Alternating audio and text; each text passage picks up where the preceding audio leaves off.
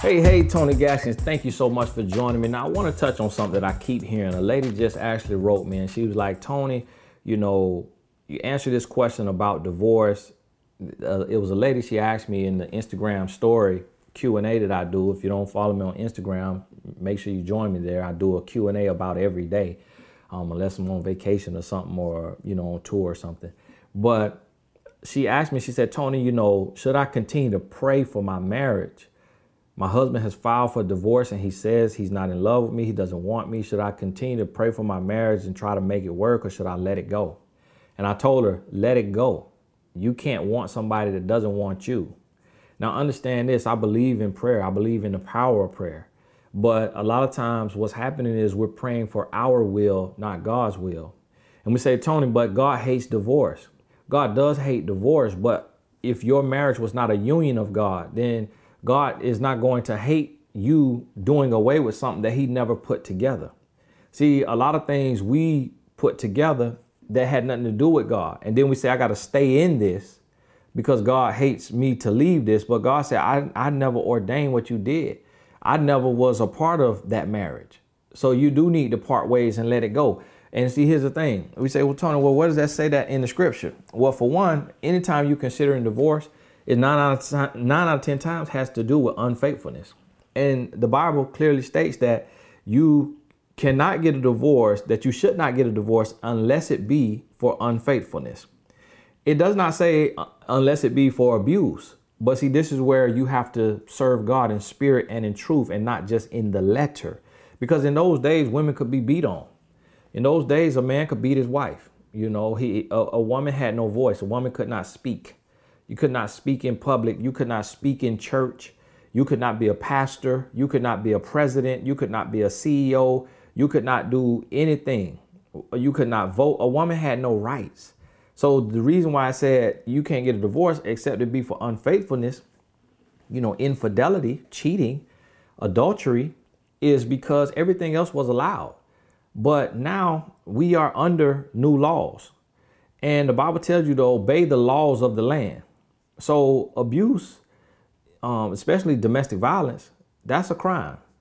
But also we have different forms of abuse, which is emotional abuse, financial abuse, social abuse, verbal abuse, and then you have physical abuse. And some of those other types of abuse could be worse than physical abuse. You may say, man, look, I'd rather you slap me or punch me any day than call me fat, ugly, worthless, disgusting, no good, useless, all these different names every single day. I'd rather you slap me than just beat me down verbally every day, all day, because, this sting on my cheek is going to go away. But the words that you said to me can live with me forever. So a lot of times, in some cases, we would rather be physically abused than verbally abused. Abuse is abuse. But then sometimes it may be other things. And this is why you have to serve God in spirit and in truth, not just in the letter, because you could become a prisoner to the letter. You could become a prisoner to your comprehension. So yes, the church is against divorce, but God is just not the church. And in a lot of churches today, God is not in. Yes, even Christian churches. A lot of churches today, God is not in there. It is a man that's running a business, but God has no place in his business. God is not in there. And if Jesus was here in a lot of churches today, tables will be flipped over because it's become a marketplace. It's become big business. It's become booming business for scam artists who were insecure, who were bullied, now to become rich.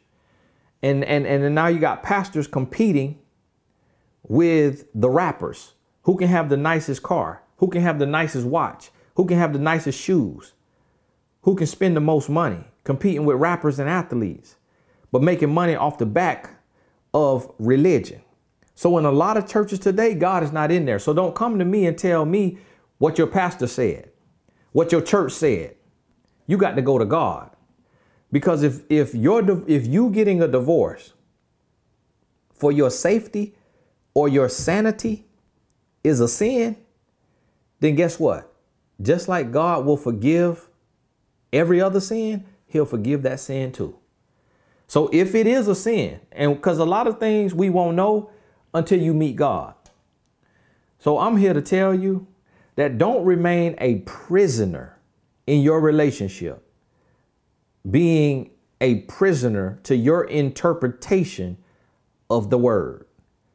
You got to know God for your heart, because what if you could not read the word?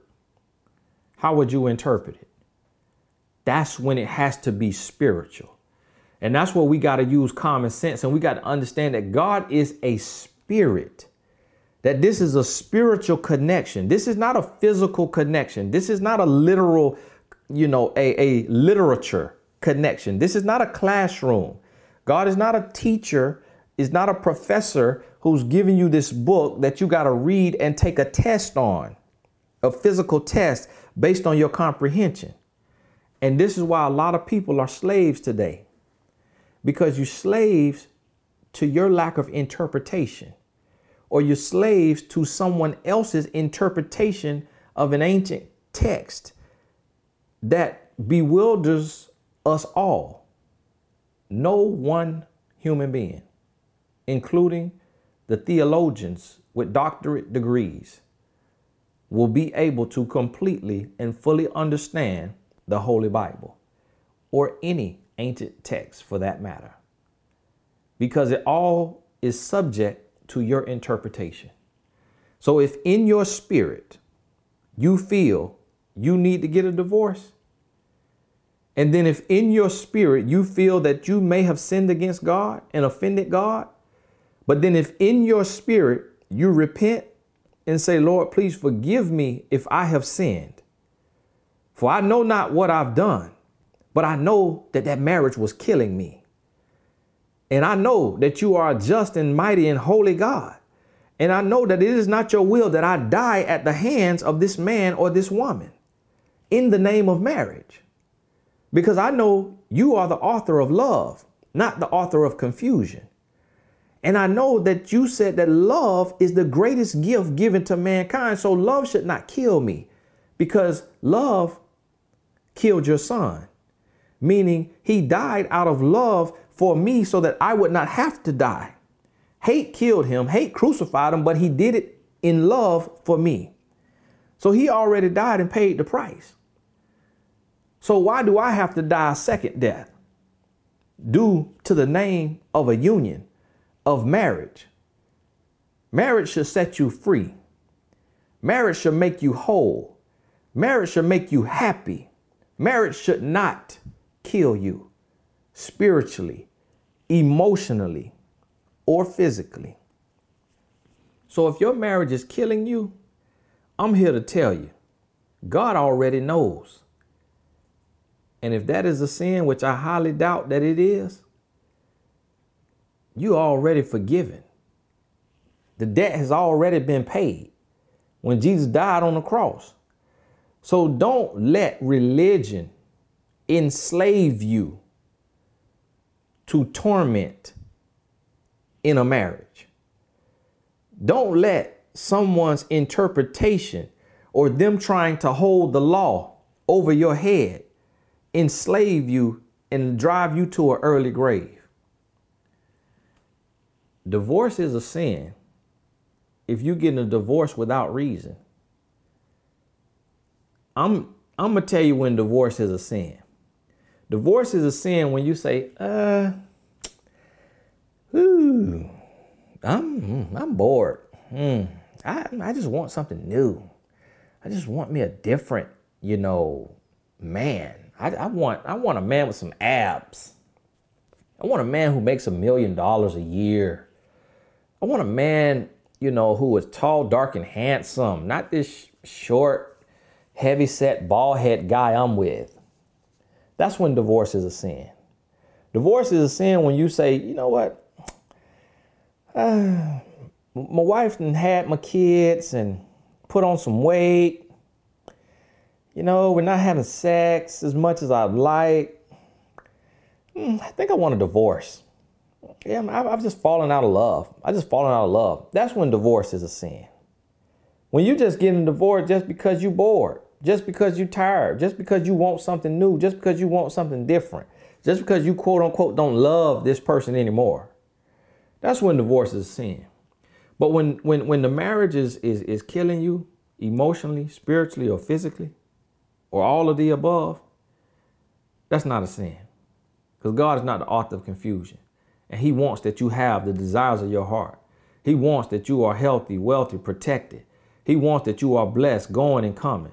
He wants that you are clothed and fed, that you are fed spiritually, emotionally, and physically.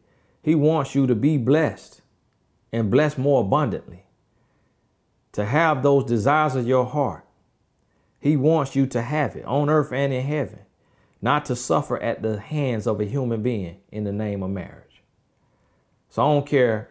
And I'm a devout Christian. I serve God with my whole heart.